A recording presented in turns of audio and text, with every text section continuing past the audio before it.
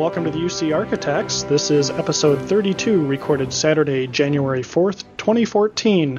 I'm your host, Link MVP, Pat Richard, and today I have my fellow cohorts in crime, Serkan Veroglu, Stahl Hansen, John Cook, Tom Arbuthnot, Justin Morris, Michael Van Horenbeek, and Tim Harrington. And a special guest, Jamie Stark from Microsoft. This episode is proudly sponsored by Instant Technologies with solutions for Link e-discovery, real-time alerts, and content center deployments. For information on Instant or to try a free evaluation, visit instant-tech.com or download and try their e-discovery application at tryhrauditor.com. And we're also sponsored today by Kemp Technologies. Kemp Technologies is the #1 price performance load balancer for Microsoft workloads and is a global certified Microsoft partner in both messaging and communications. Kemp's load balancers and ADCs come with configuration templates for Link and Exchange. Kemp's new virtual load balancers are the most popular on the market and have all the same features as their hardware load balancers. For more information and to download a free trial, go to kemptechnologies.com. So welcome, everybody. And Jamie, welcome to our circus. Tell us what you do at Microsoft and what you're responsible for. The thing to know is that I clearly don't have enough three-letter acronyms after my name. Goodness gracious. I'm honored to be joining this austere group. So everyone, my name is Jamie. I look after voice interoperability and networking in the Microsoft Link marketing organization. I've been around in doing first Office Communication Server and then now Link for quite a little bit. I was hanging out when we launched the thing in San Francisco and been doing fun stuff ever since. So thanks for the opportunity to come and hang out with y'all. Hey, welcome. And I know that you spoke at the Link Conference 2013 in San Diego, and are you speaking again in 2014? Yeah, I actually have a little bit of a dual role there. So I look after the content for the Link Conference, which is vague and mysterious and encompassing and horrifying. I am responsible for ensuring that we're talking about all the right stuff. So I look after all the tracks, and I've got a team of folks who are responsible for particular areas of content within each track, but I try to kind of look after the whole kit and caboodle in addition to side events that we're doing and labs and other, kind of fun things at the conference. In addition to that, I try to give myself a couple speaking slots to, make sure I'm not just dead weight. I've had the opportunity to go and talk at other industry conferences as well. I show up at TechEd and, like I said, the previous Link conference and Enterprise Connect and stuff like that. And you'll find me on Twitter every once in a while, at No More Phones, should anyone be interested. Sweet. So do we have you to thank for the cool location for Link Conference 2013 and 2014? Not exclusively. So there's a fairly decent-sized team of us at the company who look after the conference. I have a colleague, Lauren Horgan, who's responsible for the conference all up. She pays the bills and makes sure that all the different work streams kind of run on time. And she's definitely involved in that decision as well to make sure that we had a great site. For those that I didn't know about the previous conference, it was in February last year. Now I guess we can say last year, it's 2014. It was in San Diego at a little resort called the Hotel del Coronado. It was our first conference. We weren't sure quite how many people would show up, and so we're like, 500-600. And this Hotel del Coronado is gorgeous. It's on the beach and it's warm. And February in Seattle and many other places around the world are cold and rainy or snowy or whatever. I thought this would be awesome. And we quickly to the capacity of that venue. We were pleasantly surprised at the amount of interest there in coming to hear about and talk about Link. And so the community came out. We were bursting at the seams, still more in the neighborhood of 1,000 folks on site, and that includes the crew and everything else. I actually just ran the numbers for Vegas. And we are now over 1,000 as of this point, a couple minutes ago. for Vegas, and that doesn't include the crew, and that doesn't include the folks behind the scenes to, kind of make the conference awesome. It's just partners, customers, and speakers, effectively. And so we're super excited about this. I know it's a often used phrase at Microsoft, but man, we're really tickled with how well the Lync community comes out in all of its facets to support the conference. And we're just really, really excited to be able to put on another great show. Cool. Although I don't think we'll have the same cool factor as San Diego in that we had Navy SEALs running up and down the beach there in front of the hotel. That was kind of interesting. The flight line. Why were you staring at the SEALs, Pat? Hey. There'll be other types of people running up and down the street, right? Yeah, there'll definitely be some. You'll probably see me staggering up and down the strip quite a bit. But we'll come back and talk about the conference here in a minute. Top stories, not really a Lync or an Exchange story, but there is some concern that it could be expanded into at least Lync. Some SharePoint evangelists are being served with cease and desist letters from Microsoft for their use of the word SharePoint in their blogs and social media and things like that. And I know it's kind of given people kind of a sour grapes taste. And there's concern that, Microsoft could expand that into other areas such as Lync. Probably not Exchange, because Exchange is kind of a common word in the dictionary. But Michael, you had some thoughts on this. Yeah. So basically, the commotion started, I think, somewhere in December, end of December, because a well-known website, SharePoint Magazine, was taken offline, apparently because they had a takedown notice from Microsoft because they were using the word SharePoint. So that upset quite a lot of people in the community. Which is understandable because, as far as I know, SharePoint Magazine has been around for quite a while. But immediately people started reacting quite heavily, certainly in light of the issues with the things Microsoft has done over the past few months. They canceled MCM, they canceled TechNet, and now people are saying, well, they'll take down more blogs, more websites, and so on and so on.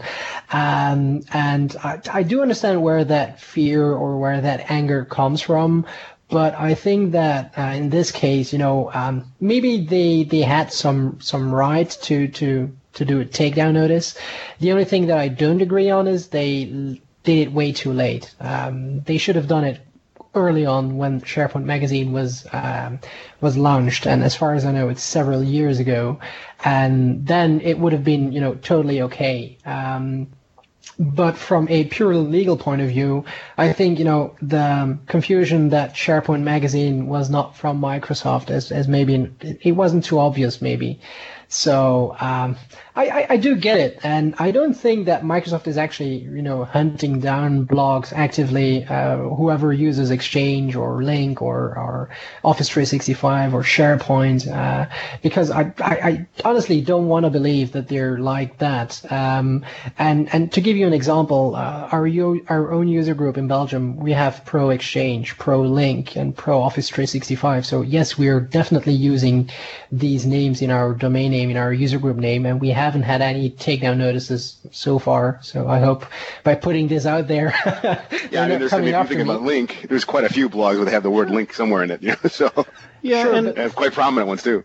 And my concern is, and my wife works for an intellectual property law firm that deals with some high profile trademarks and copyrights and patents and things like that, and she's worked there for many years, and their philosophy has always been that if you're going to protect your brand and prosecute those who infringe upon it, that you have to prosecute everybody you become aware of, or you can't prosecute anyone. And so that was my concern when I read this is, all right, if they're going to start doing this, they're going to go after everybody, and that could be expanded into other products such as Lync, but probably not Exchange. And I think that they could have handled it better and basically just said, look, you're infringing upon us. Why don't you change the name to something else or make it less like it's Microsoft, a Microsoft product, or tied directly to Microsoft. They basically said affiliated. Right. We're chopping you off at the knees, basically. And the first ones that I thought that they would come after are the IdeaScale websites, because they have both Lync and Exchange in the name of them, and they use the logo. But they clearly say that they're not affiliated with Microsoft, and so I'm kind of biting my nails, waiting to see if we get something about that, saying that we have to take that down, and or that they want us to have a usage license or whatever they called it, which would be fine. I have no problem with that, but I can certainly see Microsoft's viewpoint. I think most of the people in our group have had somebody blatantly steal content from our blog or whatever and put it on theirs and kind of claim it as their own, and you kind of have to go after that in kind of the same vein. So it'll be interesting to see what happens. Yeah, and it's as you said, the way they handle things isn't there. It wasn't the best way to handle it. Just putting out a takedown notice and that's it. It's pretty, sorry the word, but it's pretty lame the way they handled this. And it seems that, whoever takes those decisions at Microsoft, they have no feeling of community whatsoever, because they've done it this way with TechNet. They've done it like this with the MCM. They've done it again with the SharePoint magazine website. So clearly they need some PR people that, step up and say, well, let's try and do this more friendly. And they might have more buy-in from the community, because sending out a takedown notice from one day to the other without any warning whatsoever just hits in like a bomb into the community, and that you need those people. Microsoft needs those people as much as we need Microsoft. So right. I hope it's kind of a conversation we started, and we won't see anything like this, like no warning things again. But hey. Yeah, just quickly from a product group kind of perspective, there's no plans here, right? Like we're at least from a Lync perspective, we can't talk about anything with SharePoint, but that we're not looking to go after and do this stuff. But I do understand, Pat, as you're saying, like there's a legal requirement that any trademark copyright holder needs to pursue on these things, and I think in a lot of cases it's that it comes down to that, right? But clearly there's tremendous value in the community, and my being here is one of the reflections of like, we see that value in the community and we want to foster that, and that's a big part of the work that at least I do in marketing, and my colleagues do as well. Yeah, it's much appreciated too. Yeah. Well, if they come after us, Jamie, we're going to say Jamie said it was okay. No, I guarantee you that just, which is from just kind of a how this stuff kind of generally works, is that there's a group that looks after product and trademark and those types of issues, and they're just not part of the product team. They're not. It's not. It's a whole different organization within the company, right? Yeah, it's black and white to them. Yeah, exactly. And the problem is that I kind of followed some of the things about this SharePoint instance, and it sounded to me like these people were so turned off by this that they basically just said, screw it, we're not even going to deal with this anymore. They're going to be heads down and do their job, and the resource that they brought to the community is essentially dead. And I think that's the real disappointment and what's really sad about this whole thing. So next up, important changes to the Forefront product line. So Microsoft made an announcement in the middle of December that they will no longer release full versions of Forefront Unified Access Gateway, or UAG. John, are you surprised by this? I don't know. I think we were sort of surprised by TMG going away, because they haven't really done much to that product in a long time. But UAG is more than just a proxy. It's used for a lot of other things. So I actually was kind of surprised, because so if you read in the article, we'll link, or read any of the news about it, they're looking at, the web application proxy role in Windows Server 2012 R2 is kind of a replacement for the basic proxy piece, but there's all those, application level proxy and direct access. But there's, application level proxy stuff that UAG did pretty well that, it's not going to be a direct replacement for that. So I kind of surprised, but these days nothing surprises me. So, but to be honest, who used UAG? I don't know that many companies that actually, actively used it compared to TMG, for instance. Yeah, I mean, there's a lot. The most I saw it deployed was with direct access because, it was, here, if you want to do direct access, use UAG was kind of the guidance, right? But I saw a lot of it with like ADFS and tokenizing, access between, SharePoint a lot too. I saw, so if you want to have external partner companies come in and give SharePoint content, sort of not anonymously, but using pass-through creds kind of thing, UAG usually was a forerunner in being in front of that. But that's the only place I saw it, predominantly. Yeah, well, I wasn't, surprised at all, and I'm not too sad about it to see it leave because UAG, with all due respect, I didn't like the product. It was a crappy product. From beginning to the end. And, being built on top of TMG or partially, it wasn't, a big shock to know they were going to kill it sooner or later anyway, because they killed TMG anyway as well. So yeah, and along in the same announcement, Microsoft did say that they will be releasing a new version of FIM, Forefront Identity Manager. So the Forefront name looks like it's going to live on a little bit longer, but I think that's the last product in the Forefront family, if I'm not mistaken. Yeah, I think so as well. Maybe they go back to calling it MIIS or ILM or whatever name it had before. It had many names, didn't it? Yeah. Yeah. So look for a new version of FIM sometime. Yeah, and so it won't be available after July 1st, 2014, and mainstream support ends April 14th, 2014, and extended goes until April 14th, 2020. Which, if you're still running anything that all in 2020, well. Oh yeah, I was just thinking, with UAG, it never really supported. It was never really officially supported for Link.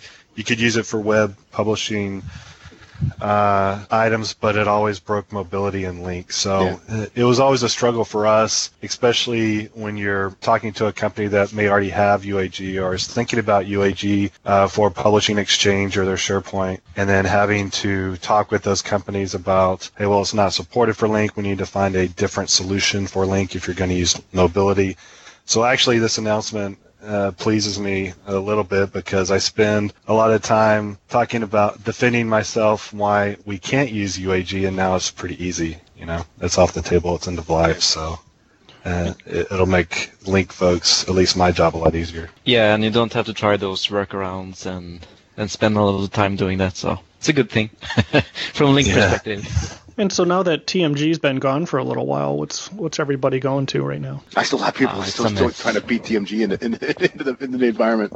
It's everything getting customers from to buy sort of load balancers and stuff now, like UCamps and NetScalers and things. Right. Yeah, basically the same thing here. A lot of companies start using their F5s, NetScalers. They're buying camps to replace that functionality, and they're quite happy with it. So ours is the same.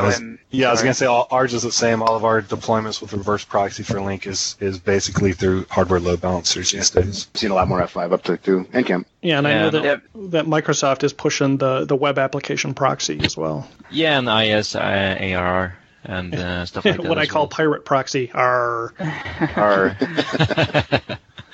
Yeah, so I think lots of different ADFS, things, really. The ADFS requirement for the web application proxy is a little bit of a blocker. Yeah, it is. All right, next up, another potential shocker. We'll see if it actually pans out, but there is a rumor that TechEd will be discontinued after, is it next year? Or this year, this year could be the last year. So Mary Jo Foley has an article on ZDNet about it. And just heard about this just before we started recording. But Jamie, what do you think? Let's drag you into this. I love it. I mean, for Link people, it doesn't matter because we have the Link conference, and that's the be-all, end-all of conferences anyways. But you're sweet. I appreciate that. The thing is, though, I've had lots of people ask, like, hey, I've got one conference to go to, And I'm interested in Link. What should it be? Clearly it's Link Conference, and we want to make sure that's that solves everything from a Link perspective for an attendee.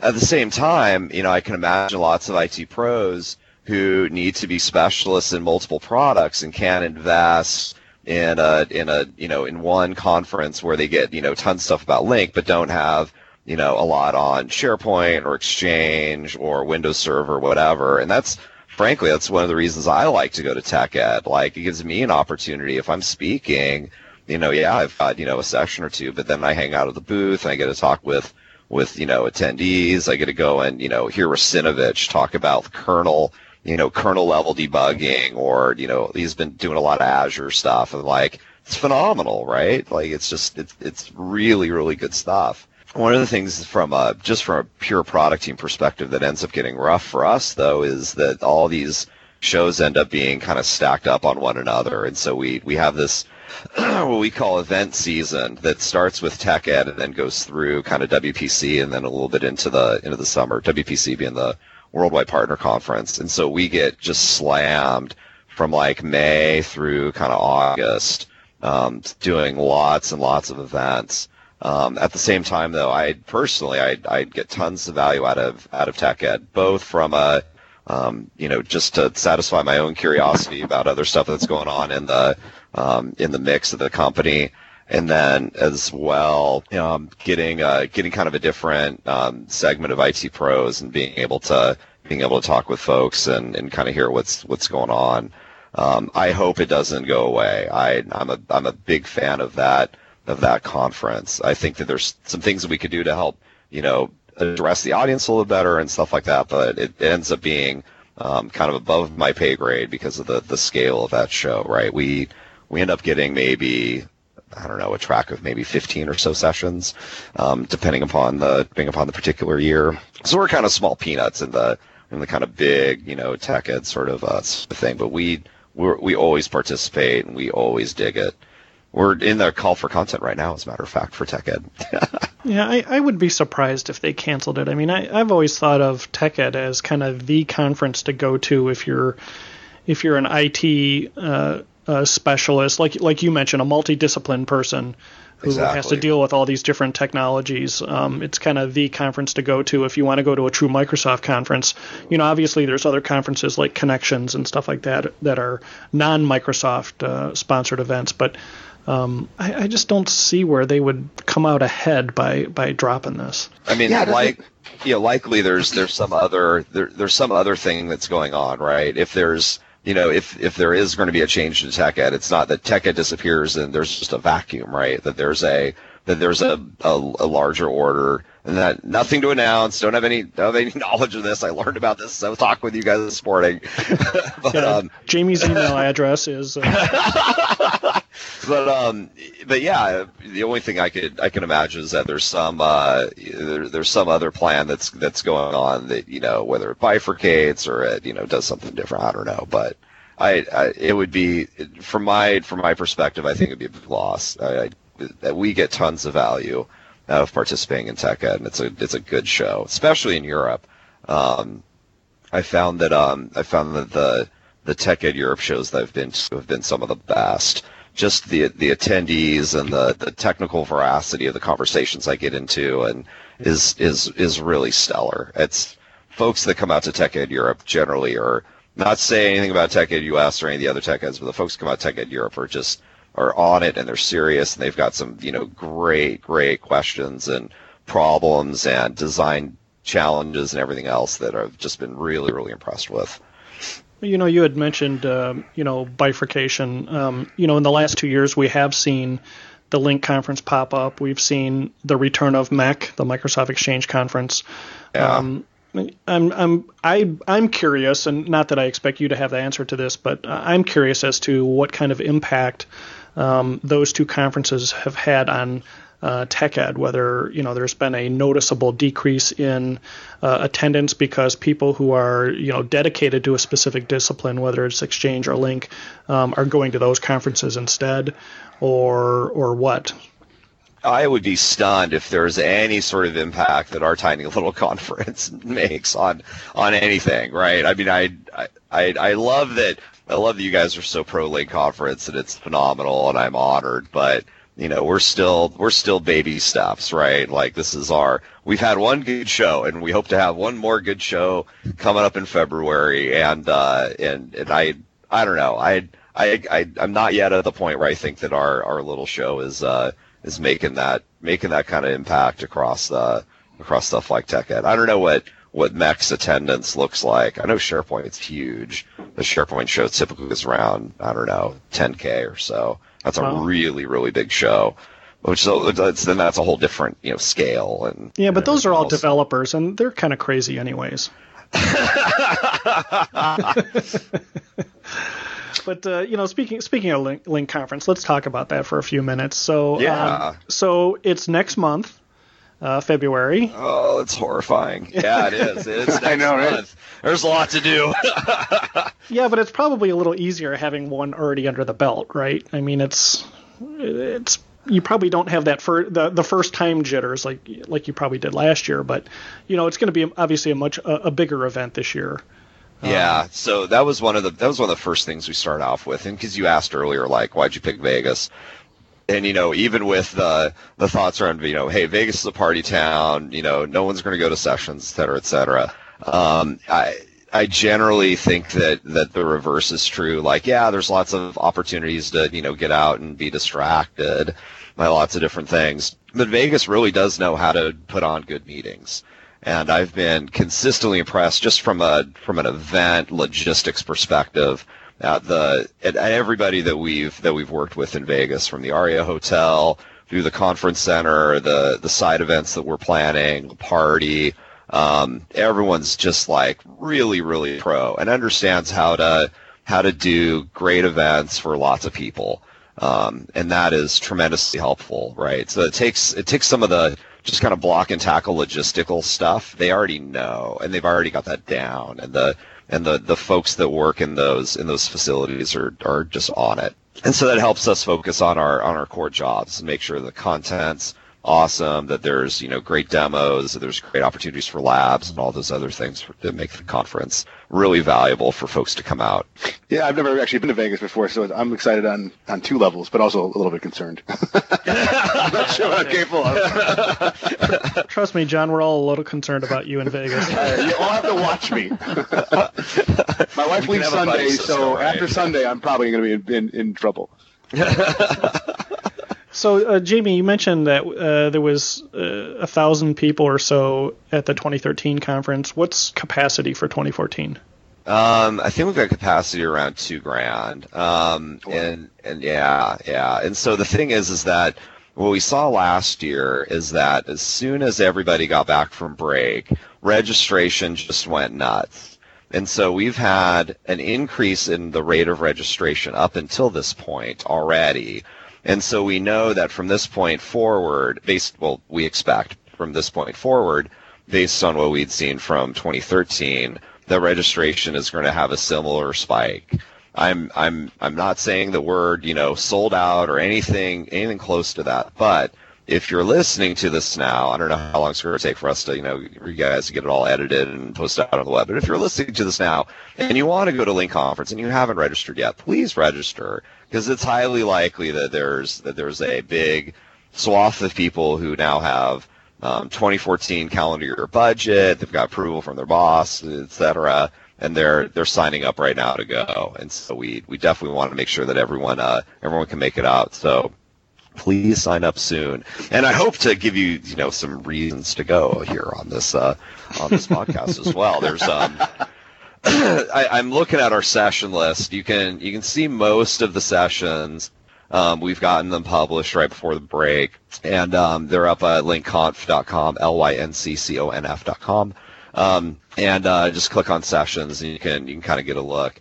But a bunch of really, really deep content. One of the things that we gotten as a feedback from the previous conferences, hey, we love some of the higher level things, but boy, we really want to also have kind of deep 300, 400 level, looking at Wireshark traces, looking at stuff on the wire. I want to see SIP ladder diagrams of, edge flow, and I really want to get into the nitty gritty.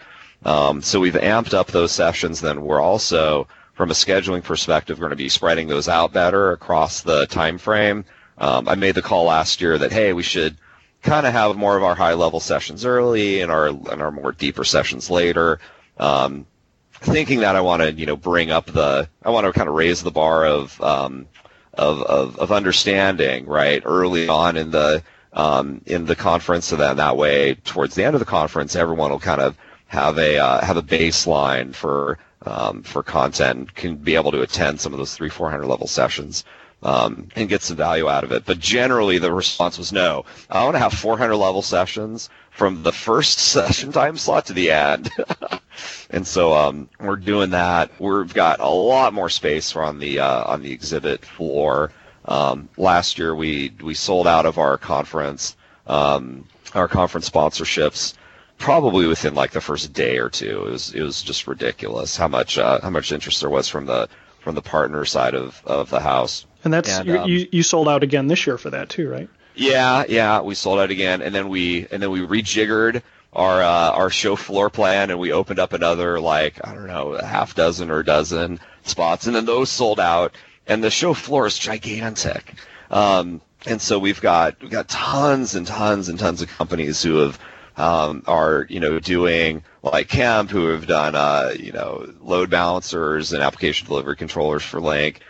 Gateway products, SBCs, we've got, IT services, we've got implementation partners, we've got ISVs that build solutions on top of Link. They're all going to be there, right? It's, it really is amazing to see. Those guys are all posted up on the website as well.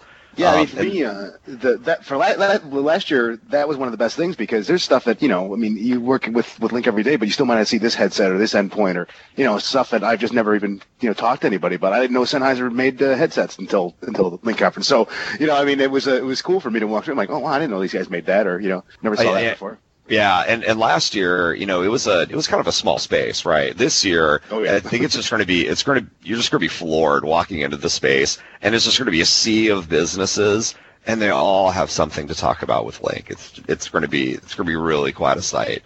And then so just real quick, we're arranging the booth as well. One of the pieces of feedback we got from last year, like, hey, we couldn't find the Microsoft kind of demo area. It was buried kind of beneath a bar and this other area at the Hotel del Coronado. This year, we're right in the center of the expo floor. So it's all like Tech Ed is, where the Microsoft area is in the center, all the partners kind of surround that. We're doing that same model. So it's going to be really easy. It's going to be a kind of a central place for people to go and hang out. You'll be able to find speakers and other Microsoft professionals are going to be hanging out there, and just kind of a part of the whole kind of community that's represented by the expo floor. And in that same area, there's going to be a certain group of people doing a recording.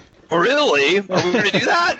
Yeah, no, it's going to be great. Yeah, absolutely. Yeah, the UC Architects will be doing a live recording from that same area there. So stop by. We're going to have some people, not only from the UC Architects, but hopefully some product group people. And Jamie, you'll be there. We're going to drag you up there kicking and screaming if we have to.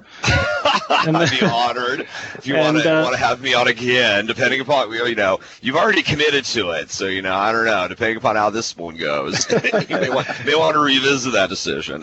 Well, we did something similar at Connections, and it went off real well. We had 3 or 4 people from the product group and Tony Redmond, and so come on by and we'll do a live recording. We'll talk about stuff that we normally talk about, news and events that have happened, as well as get some insight from people in the product group, and do a live Q&A session if there's enough time. So hopefully you can come by and get some questions answered and heckle us and throw things at us, and hopefully it'll come across real well. And I think we're going to do this after the keynote as well, so we'll have the opportunity to discuss the currently NDA type things that would be announced at the keynote that'll be kind of hot news and hot topics that they're just coming out of the conference. So I think that'll be really fun too.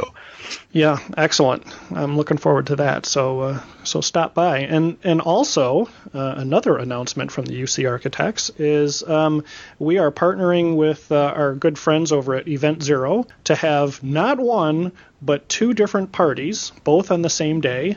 They will be on the same day as the welcome party. There will be one party before the welcome, the Microsoft welcome party, and one after. You can come to either one, but you do need an invite. And here's how you get an invite. You send an email to promotions@theucarchitects.com, and you have to include which of the 2 you'd like to come to, and you have to answer these 2 questions. Who is the party being sponsored by, and what is the name of the of our special guest on this episode? So just send us an email. We'll get you on the list. And the only reason we're doing that is because the room we have isn't the biggest room in the world, and we do need to kind of make sure we're not going to run into a problem with the fire marshal or whatever the case may be. I will tell you that the later of the 2 parties will be probably a little more of the Vegas style. Both will have an open bar, but you're welcome to come by, meet us. Event Zero is going to give every person who shows up a 300 user license for their entire product suite for an entire year. And if you ask me or John or anybody else that uses their products, they have got some really cool stuff for Lync. And I think by the time the conference comes around, they'll have some stuff for Exchange as well. So, check them out at eventzero.com. But send in your email if you want to get an invite, and we look forward to seeing you. I just sent my email in. I hope I got the questions right. Pounding away their keyboards. Yeah, so look forward to seeing everybody. And that's it for top stories for this episode. Heading into the Lync-specific stuff, an article came out that kind of piqued my interest. I have access to an environment in which the Office Web Apps farm is directly accessible on the web. It's not published through a reverse proxy. And so obviously that caused me a little bit of concern. But I found out that another organization can actually add your Office Web App farm to their topology and publish it. And by default, your Office Web App servers will respond to requests from them. And so obviously that kind of, got my little security hat on and kind of caused me a little concern. So there is an article out now on how to make some changes so that your Office Web App farm will only listen to requests from your host, your Lync host. So it's just a couple commandlet entries that you need to make. So we'll get a link to that up on the summary page. And the next thing is kind of the bane of my existence. And Jamie, if I can ask for anything from Microsoft, they've got to fix this issue. And that is that you can have the same line URI defined in multiple places for multiple resources in Lync. And it causes all kinds of problems and takes forever for you to figure out where it is. So if you try to assign a line URI to a user when another user already has that, you'll get an error saying that number is already in use.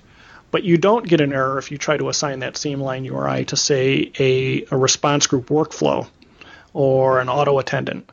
And it'll let you assign it, and then all of a sudden users are calling saying, hey, stuff's not working, and you run OCS Logger, and you get all these really obscure errors about, non-ambiguous names or numbers or whatever the case may be. So lately there's been a couple of scripts that have popped up and methods for searching for a number to see if it's in use anywhere in Lync before you assign it to something. So We've got a couple of links that we'll put up on the summary page, but I also wanted to drag Stahl into this about, Stahl, you're going to talk about number availability at Link Conference and your scripts. So what's going on with that? Yeah, so and this is an important topic, I think, for Link and Enterprise Voice is the phone number management for Line URIs. And one aspect of this is find what numbers are in use and what user is using it.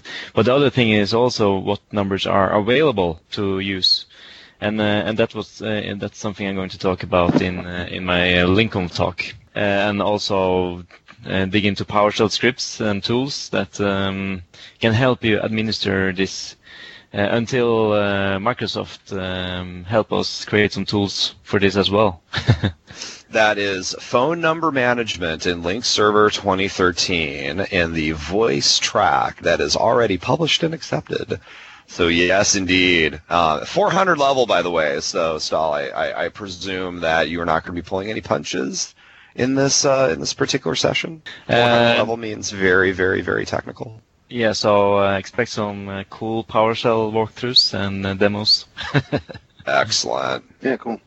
Look forward to that one. Yeah. So also where numbers are stored and how you can avoid assigning the same number to different entities in Link. It's going to be fun. Excellent.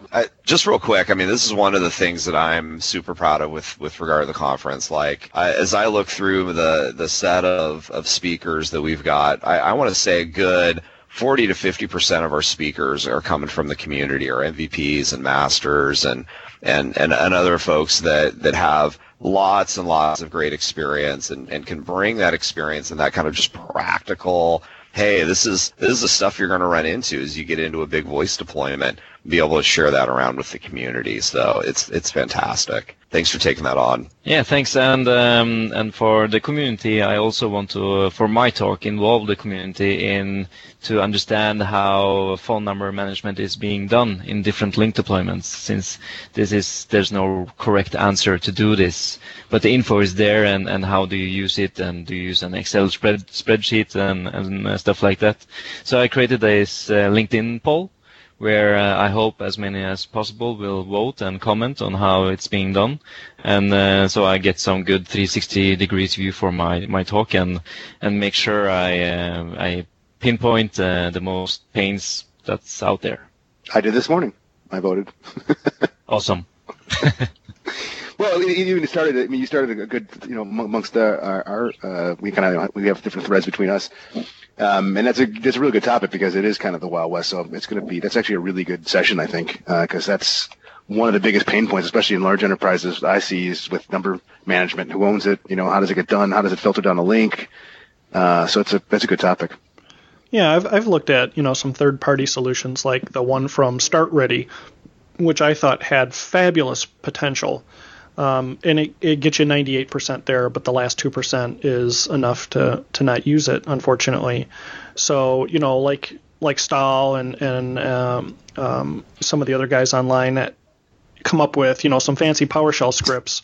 Microsoft, Jamie, really needs to address this in the next version of the product, because I think this is a big gap. Yeah, I hear you. And this is definitely another kind of great segue, as another one of the things we're looking to do at the conference is be able to open up our feedback mechanisms directly to the public. So we actually have a very robust feedback engine, essentially, or set of processes that we run internally to capture not, kind of big features like, hey, I, want to have Link do, X, Y, and Z, but, really kind of nuanced, especially around voice features, especially around administrative controls, things like that, and be able to capture those clearly, be able to kind of articulate what those changes would be, and then roll that information up to engineering in a way that can be consumed by them, fairly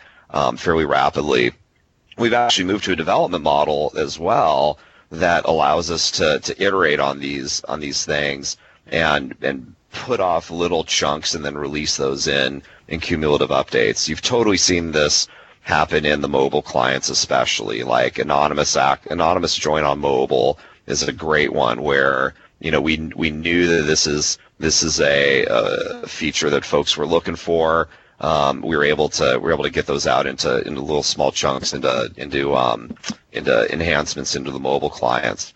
A lot of kind of very specific voice features we're doing the same thing with. And so actually at the conference, we're going to have a whole series of sessions that are devoted to having people provide feedback into us, making those pieces of feedback actionable, and then pushing those up into engineering. We're looking to make this a much more of kind of an open and transparent process with folks.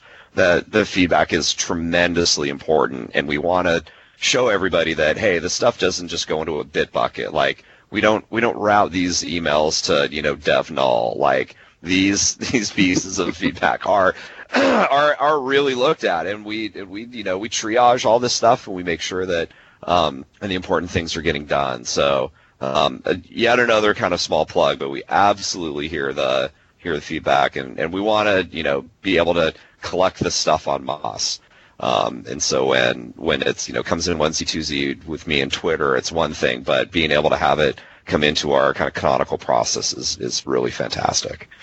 And we've seen, you know, from a community-led effort, the IdeaScale websites where people can submit ideas or gripes or beefs with a product, and people can, you know, up or down vote them and add their comments. And you know, obviously it's not a Microsoft related site, but it's been interesting to see how many ideas get submitted there that ultimately wind up being addressed in the product. I think you know, the link site, which is link.ideascale.com, you know, has like over 200 ideas, I think, and I was looking the other day at how many are marked off as completed, and a lot of them have been, and you know, some of them get a lot of somewhat heated discussion about, you know, features that need to be added, or you know, people get on there and say, well, you know, PBXs have this feature, and people come out and say, well, that's fine that they have that feature, but how many people use it, or is it utilized to the best of its ability, or, you know, Link already has that, or whatever the case may be. But it is interesting to see how much of that ultimately ends up in the product. So you know, go ahead. No, I was just going to say, like, there's stuff like, you know, MLPP, the multi-level presence and preemption, which is, you know, frequently used, and I would say frequently, it is available for use in the military, where you can, you know, the general can go and preempt a call that the colonel is on. You know, it's available in traditional PBX systems. You go and you talk to folks in the military, and they go, yeah, I used it once, and that was 20 years ago. Yeah. You know, is that a feature that makes sense to add into Link? Well, you know, we got to think about that. Then there's stuff like that we've already considered, and that we've already said, nope, it doesn't make sense for us to go there. My popular favorite one of that, and maybe I'll get a lot of flame mail on this, is G.729 support on the egress edge of mediation server. Where, you know, folks say, you know, hey, this is a codec that PBXs use. I want to be able to trunk to my PBX using G729. And we look at 729, and it's an old codec with terrible audio quality that's super patent encumbered. And, you know, we go, no, like, there's a lot of other better ways to go and address this issue, rather than us, you know, moving backwards from a media stack perspective by including 729 in our stack. So we're not going to go that direction. All the Cisco guys just threw their phone, their laptop. I know, right? Well, I had to say something controversial, like, "What? Are you kidding?" Yeah, no. So that's one that we, you know, I think I've heard this, you know, since I started, right? Like, why doesn't Link do 729? And that we've continued to address, and we'll continue to, you know, talk about, but we know that that's not one that we're gonna be putting into the product anytime soon. But there's many more that we look at and we go, wow, that's really interesting. That solves a particular set of business cases that we hadn't considered. You know, one that comes to mind is group call pickup. You know, it's a really key scenario in a lot of Europe and a lot of Asia.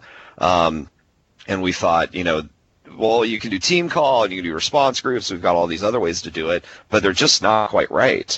and the workflows that are in those business processes at those companies are need to be supported, and group call pickup was the right way to do that. So that's why we added in CE1 for Link Server 2013. Now, if we could just get proxy SIP addresses, I'd be happy.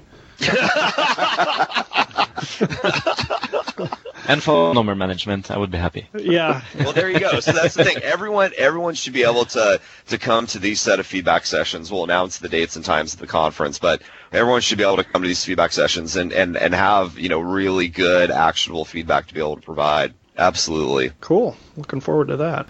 Next up, John, you had conferencing MCU issues that you wanted to talk about.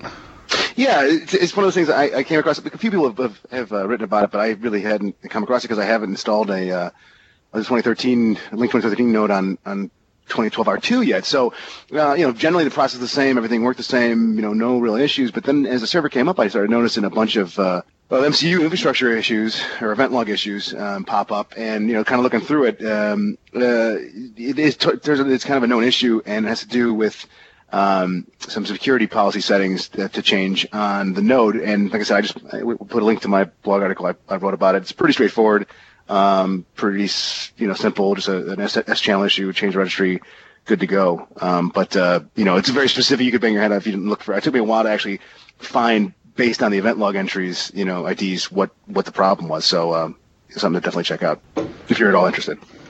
That is. All right, good info. Justin, Telefonica shuts down Jaja. Yeah, so this was announced last month that the massive European telco Telefonica were shutting down Jaja. And this is particularly relevant to us in the UC community because Jaja used to provide the Link online to phone functionality for users with Link and Office 365. So that was obviously deprecated a while ago, and now Jaja is going the way of Ghost as well. And I think this is just telling that the impact that Skype is having at a sort of web carrier perspective level, because the guys like Jaja that are sort of tier 2 SIP providers are going out, then this is sort of telling of the market share that Skype has, I think. Good, and there was some information that came out not long ago about Skype and being able to make audio calls back and forth between Link too. So we'll get some information about that up on the summary page. Next up, extending Link for large meetings. Tim, you looked at this L Plus solution. What's that about? Yeah, I mean, in the current Microsoft Link solution, large meeting support's been a major issue, and it really comes up all the time in RFPs and projects and it's really a necessary solution for most companies. They're expecting Link to solve a lot of their collaboration needs, and it just doesn't for large meetings. Right now, Microsoft supports 250 concurrent attendees out of the box, and with dedicated pools up to 1,000. And let's be honest, how many of us have actually deployed dedicated pools for large meeting support? A, and B, if you have, has it actually been successful? It's really a pain, and it's something that either needs to get fixed within the product, or something like Event Builder, who has come up with their own solutions. So Event Builder has developed a solution called L Plus that extends both on-premises and Link Online deployments, and it offers a way to utilize a third-party service with your current Link solution to host attendees for large meetings. So basically what Event Builder is doing is hosting all the attendees and content, and the presenters are using their Link solution to present the content into Event Builder's solution. So it's a great solution for providing large meeting support, without the high cost of the infrastructure that Microsoft would require, and that the Microsoft solution still doesn't scale that well. Plus, the service has some additional features such as registration pages, custom invites, automatic recording, publishing of meetings, back out to participants, and additional moderator controls. So I think it's a great extension and fills a major gap. I know that the modality guys, Tom and Justin, you guys have been using it within your company. You guys have any feedback on the solution itself? Yeah, the US guys have used it actually for some public-facing meetings, and the feedback's been really positive. As you say, it's about using this to kind of extend your Lync environment. So basically what happens is Event Builder join your Lync meeting and then they rebroadcast it. So they take the weight off you hosting the meeting on the MCU and they rebroadcast it out, which allows them to archive it, stream it, and do kind of pre-user registration. So the benefit potentially is for doing things like public-facing meetings. They can handle all the registration information. You don't have to do that yourselves or kind of with Lync and with email. So yeah, it's quite a nice solution. It's worth looking at. And on a technical level, is there a plugin or something or an agent that runs on the MCU, on the front ends, or how does it? You invite it. You get an email address for your account. You invite that to the meeting. Then they have a bot that basically just joins the meeting, and obviously because it joins the meeting, I don't know if this is particularly secret, but obviously it joins the meeting, so it gets audio and video and everything else, and then it takes that content and can rebroadcast it. So it's quite neat. It's not not very invasive. Yeah, we're actually looking into it initially for one of the deployments I'm looking at too, as a way to break out larger meetings too. So that's good enough. Excellent. Yeah, I attended a webinar from Alex Lewis over at Modality, and they used that. And from a participant perspective, it worked really well. So I think it's a great little solution to kind of fill that void, like Tim mentioned. Yeah, it's absolutely worth checking out, and we are going to use it as well for webcasts and stuff like that. So it's really interesting. Cool. Next up, Tom, you looked at this Polycom VVX Manager tool.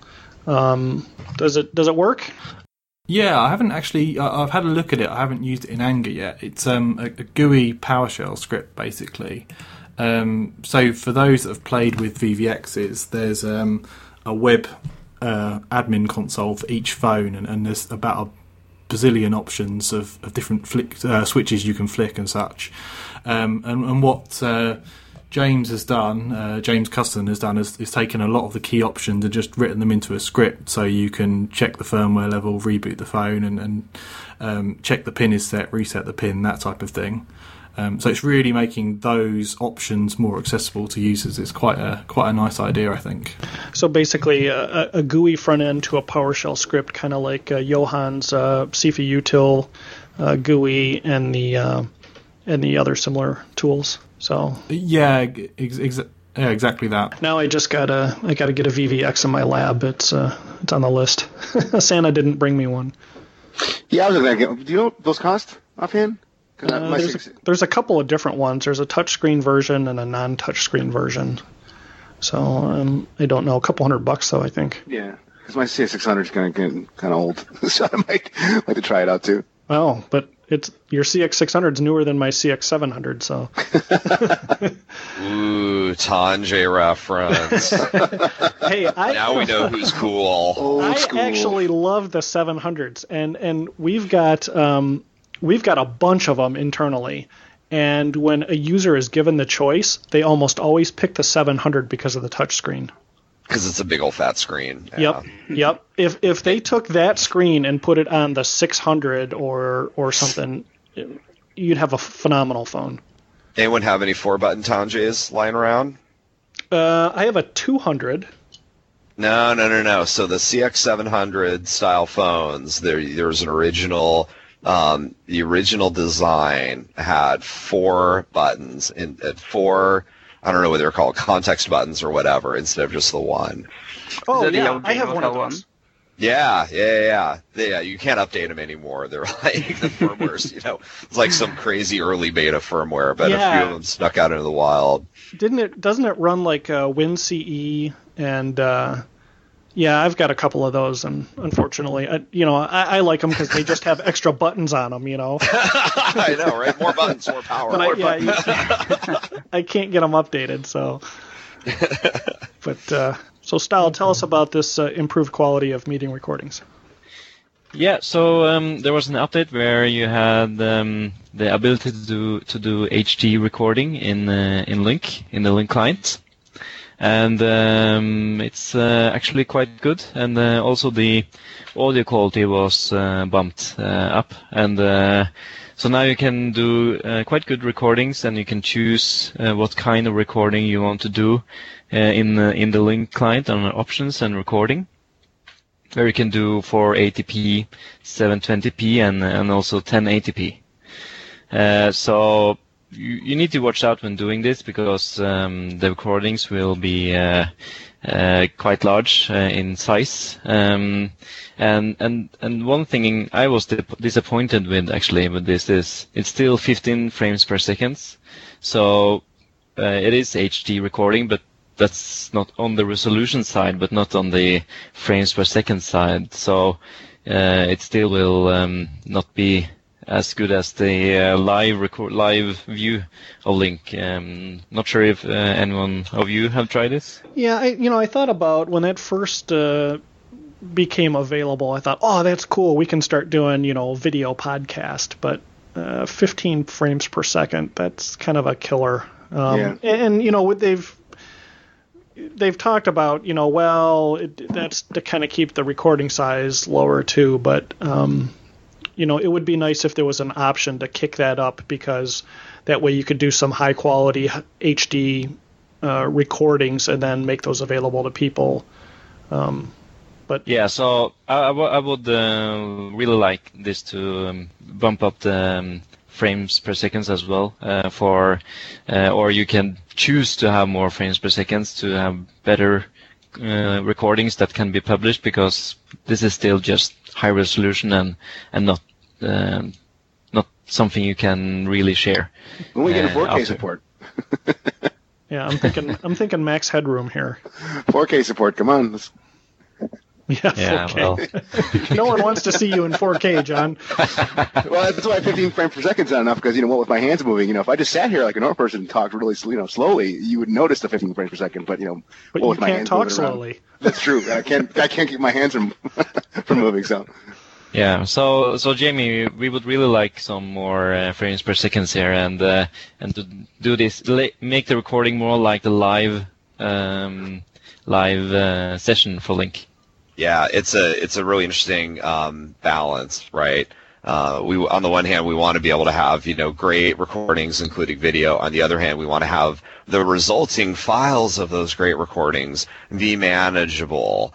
So we don't want to be creating 2 gig recordings that then blow up SharePoint when they get uploaded. So there is a balance there we're trying to strike. The other piece too is for anyone that does kind of video production or video editing work, if you can't hardware offload a lot of that encoding or decoding work, it ends up being super CPU expensive, and so then you start having an issue between the encoding sucking up a bunch of CPU for what's happening in your phone call, and that could either impact the other stuff you're trying to do on your workstation, or it could actually impact the media stack's prioritization of getting packets down onto the wire over the air in the right timing.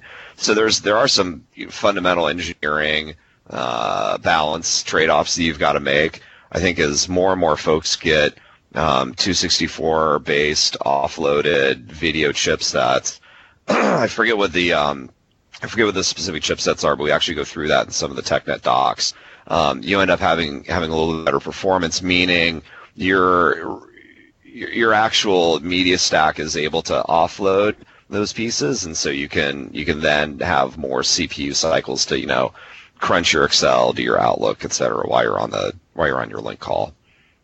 Sure, and of course it will require some hardware requirements, but it would be nice to have the option though for those professionals.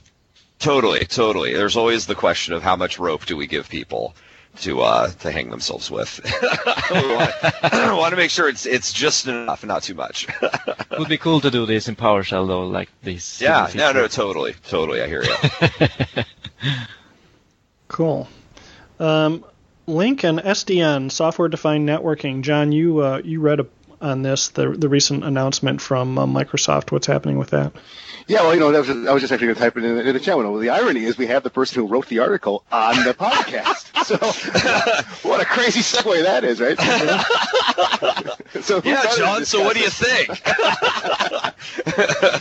Yeah, and honestly, I didn't really even know what it was when I first read it. But yeah, I if you would love to, and you're also going to be presenting a session at Link Conference on it as well, too, with some other people. With Pascal specifically. Yeah. So Pascal Menzies has been has been my partner in crime in this, and he's been super busy and super public and around. So if you're in any of the SDN or networking shows in the last 3 months or in the next 4 months, you're probably going to see Pascal there.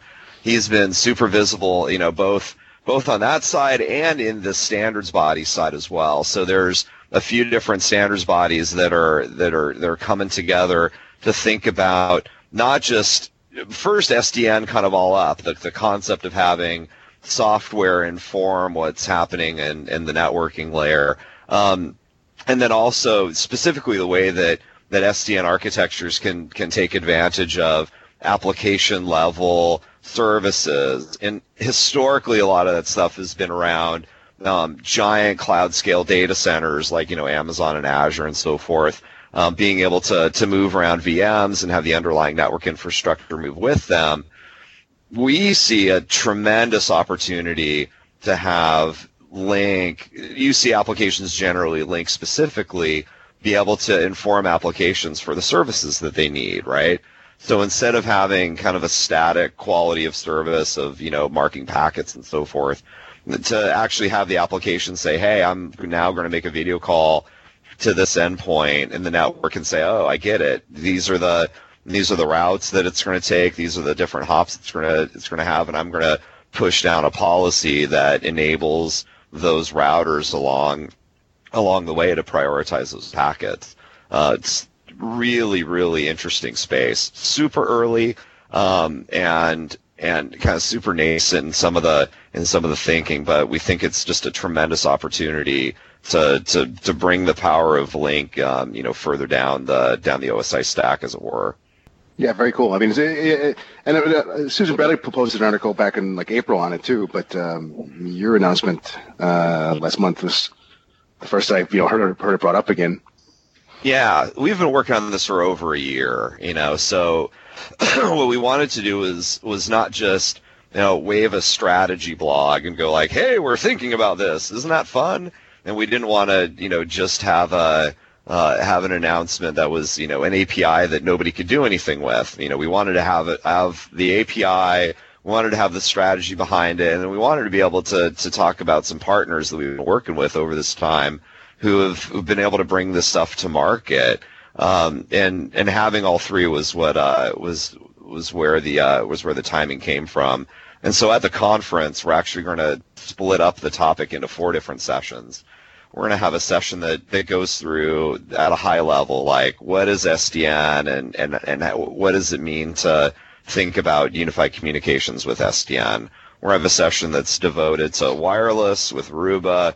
We have a session that's specifically around diagnostics, so how you can use the SDN API with some networking vendors that think about tying media flow information with network event information in order to figure out why a particular call failed. And then we're going to have another session that's completely devoted to kind of doing the quality of service work with SDN, kind of the scenario that I just ran through. And so 4 individual sessions where we're going to have tons of demos and really kind of go into this stuff in depth. This is a really cool topic, and I think it's really important and really good to see Microsoft open an API on this. My question is, do you think the customer need to switch out or upgrade or do something with their existing network equipment in order to go for this, or could this just be an appliance and you could reuse your existing network components?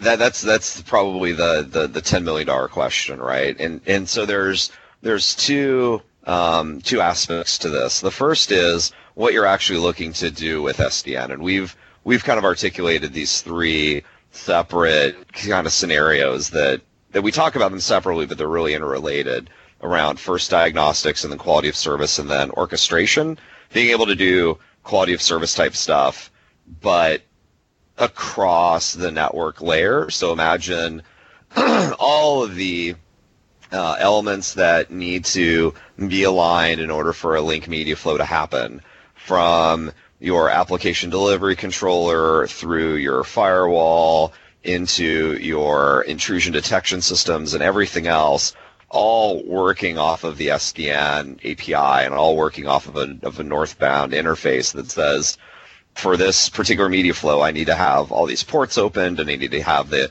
IDS configured the right way, I need to have the firewall configured the right way, and the application delivery controller routing the packets in the right direction. Having those all function off of an SDN paradigm, which is kind of far off, but we think that we can get there.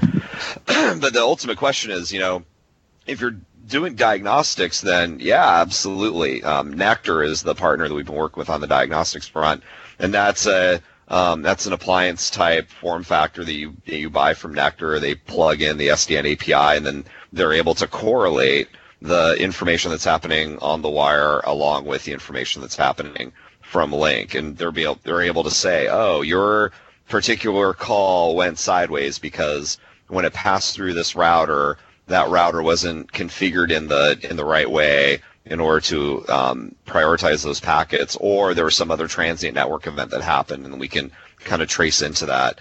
Doing that sort of debugging manually is really hard, right? On the quality of service front, it really depends upon where you're getting your network infrastructure from, and what their adherence is to the kind of just the standards that are coming out in the SDN industry. Generally, when you think about SDN today, it's related to a standard called OpenFlow that defines the way a software-based controller talks to pieces of network infrastructure. That's called the southbound interface. And there's millions of ports that are out there, network ports that are out there that are OpenFlow enabled. HP has been a huge proponent of this kind of architecture. So there's already a lot of that infrastructure that's out in the wild, but that's just not being used with an SDN controller today. So we think that there's opportunity for customers to have not a terribly painful upgrade cycle. Aruba is also doing some of the same stuff where they're bringing in the SDN capabilities into their Wi-Fi controller architecture, and that's not a rip and replace. That's a software upgrade to their existing controller infrastructure. Awesome. Will there be any will any of this have to exist at the dialogue level, SIP dialogue level, or is it totally separate? No. So what comes out of the API? So the API it's a RESTful API that spits out the tuple of information that describes the flow. So it's at a higher level than the dialogue, right? The dialogue is a bunch of back and forths that then set up the flow. Imagine after the SDP negotiation, and we know where the flow is going to go, then that's what exits out of the SDN API and gets consumed by a controller. Cool. Yeah. So it's not as chatty as SIP, right? Which is a good thing, if you kind of scale this thing up to, lots and lots of media flows and lots of link servers and everything else. We really want to give only the pertinent information over to the SDN controller so they can do what they need to do at the network layer. Very cool. And of course, more about that at the Link conference, and I sense a theme. Thank you for allowing me to plug. I'll stop. There will be more. But we're also going to do more on. This is just the beginning of the stuff we're doing with SDN. So there's a whole series of blog posts that we want to put out that describe in more detail the scenarios around Wi-Fi and diagnostics and quads that we're doing with our partners. And there's a ton there, and it's exciting to be a part of this stuff. This is part of the fun work of the job. Cool. Yeah, very cool.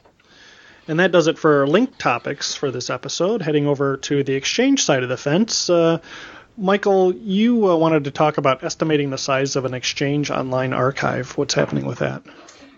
Well, it's regarding a script that I wrote with the help of Michel de Broglie for something that I came across in a lot of my projects around archiving and Exchange, and more notably Exchange Online archiving. So where you have your mailbox on premises and the archive in the cloud. I found that pretty much every customer asked me, so what size will this user's archive be? And they wanted to know it up front for many reasons. The most important one being knowing what to do with the archive, because basically what you could do is just provision an online archive, enable a retention policy for that user, and let the managed folder assistant do its work. But imagine you have a 10 gig mailbox, someone enables your archive and says, well, everything older than 6 months has to be moved to Office 365. Well, the MFA kicks in, and then, maybe pulls out 8 gigs of data from your mailbox. And if you do that for 10 users at a time, you'd potentially be, seeing 80 gigs move to Office 365 in the middle of the day, something you probably don't want to do.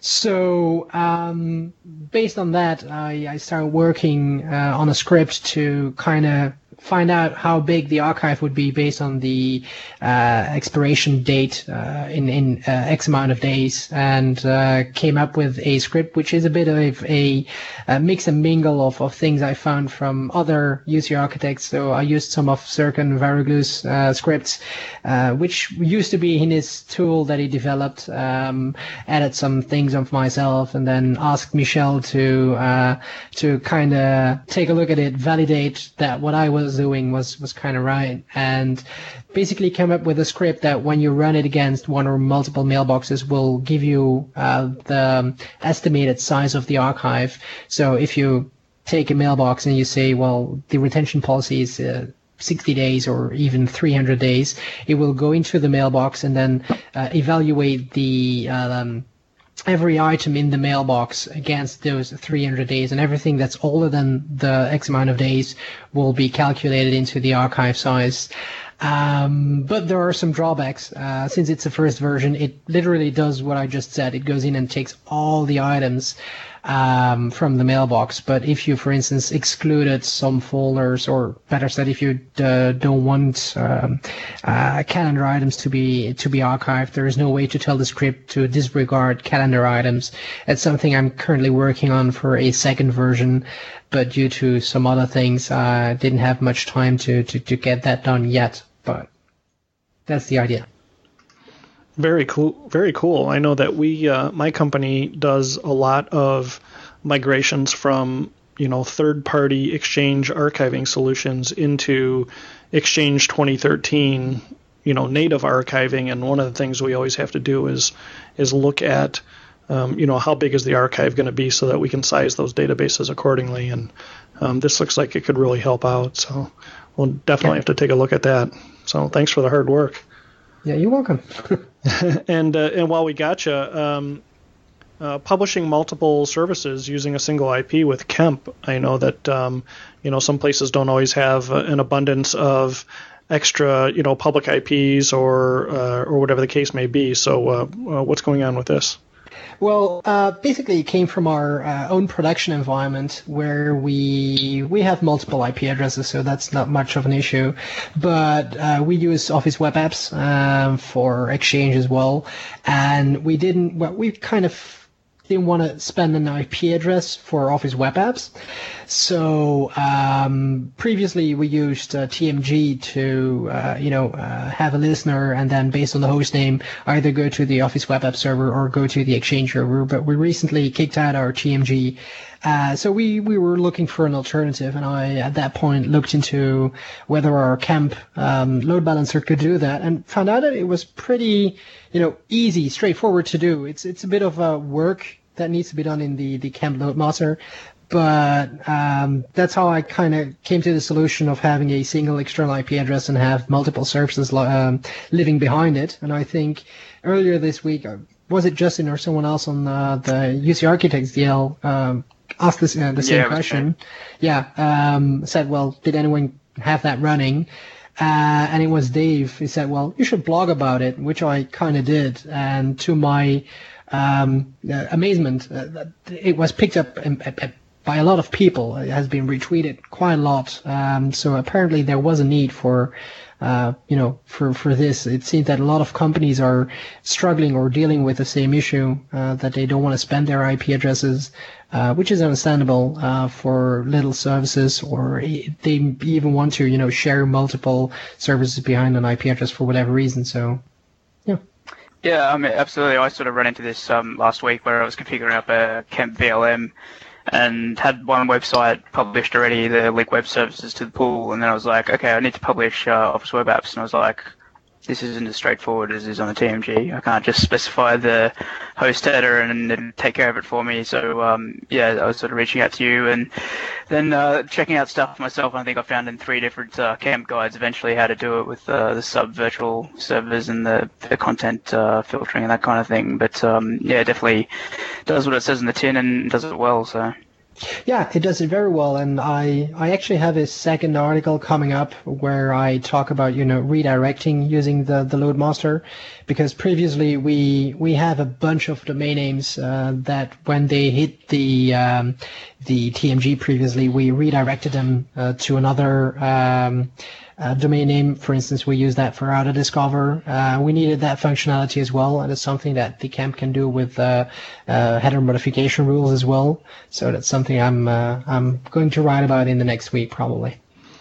And I should add that, and this really has nothing to do with the fact that Kemp is one of our sponsors, but Bhargav Shukla, who is a Link and Exchange MCM. He's a double MCM, and now an Exchange MVP, is going to be on either the next episode or the episode after that to talk about, load balancing in general, as well as how it applies to the Kemp stuff. So if you've ever watched him do any of his sessions, he knows load balancing inside and out. So it would definitely be some good content there.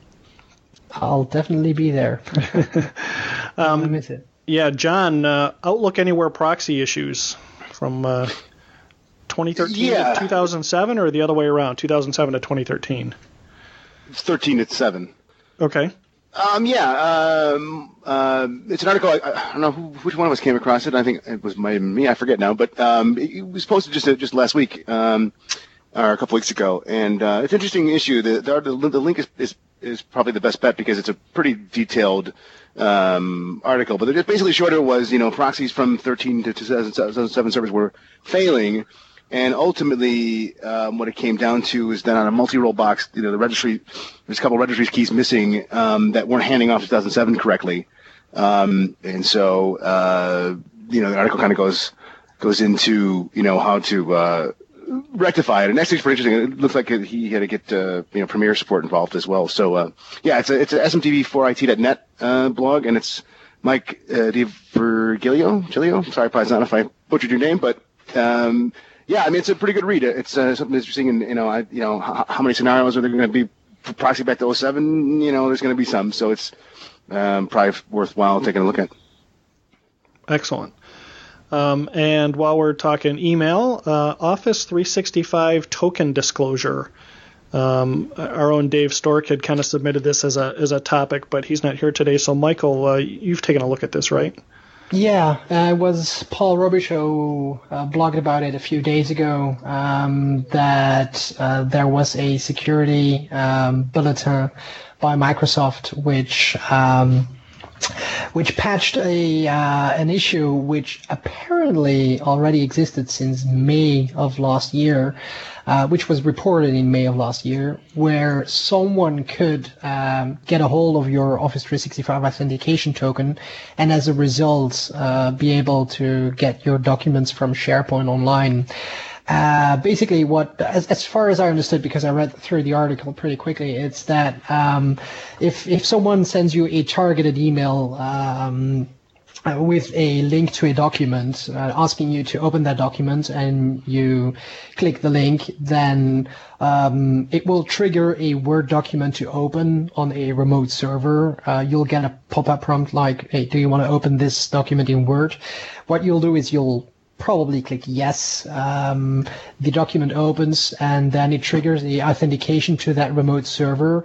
And as Office 2013 is all in the cloud, it will just willingly send its credentials to that remote server, or better said, it will send its authentication token to that remote server. And in return, that server will open that document. So for the end user, there's nothing unusual to the entire process. He clicks a link, Word asks to open the document. It opens the document, but in the background, the remote server, which could be a benign server, would actually have your token now and use that token to open your SharePoint Online library and get your documents. So to me, that's a pretty big issue, albeit that someone has to send you a link, and you have to click the link, and you just have to click yes, I want to open it, yes, I'm sure. But imagine in a company of several thousand users, and someone sends a few hundred emails out. I bet there is at least one guy that opens the document, and that could be a resume or a price quotation. That could be just anything. If I were to be a hacker, I'd certainly make sure that I put all effort into it, that it looks genuine, so that someone would actually click it, and that I gather all those tokens and be able to get their documents. So Paul kind of goes off in his article saying, well, you should patch, and I wholeheartedly agree that this is a huge thing. At least it is to me. So if you're using Office 365 for your production environment, then there is no reason to hold off on this security patch, even though it's not a critical patch. So I thought it was a important patch, but I would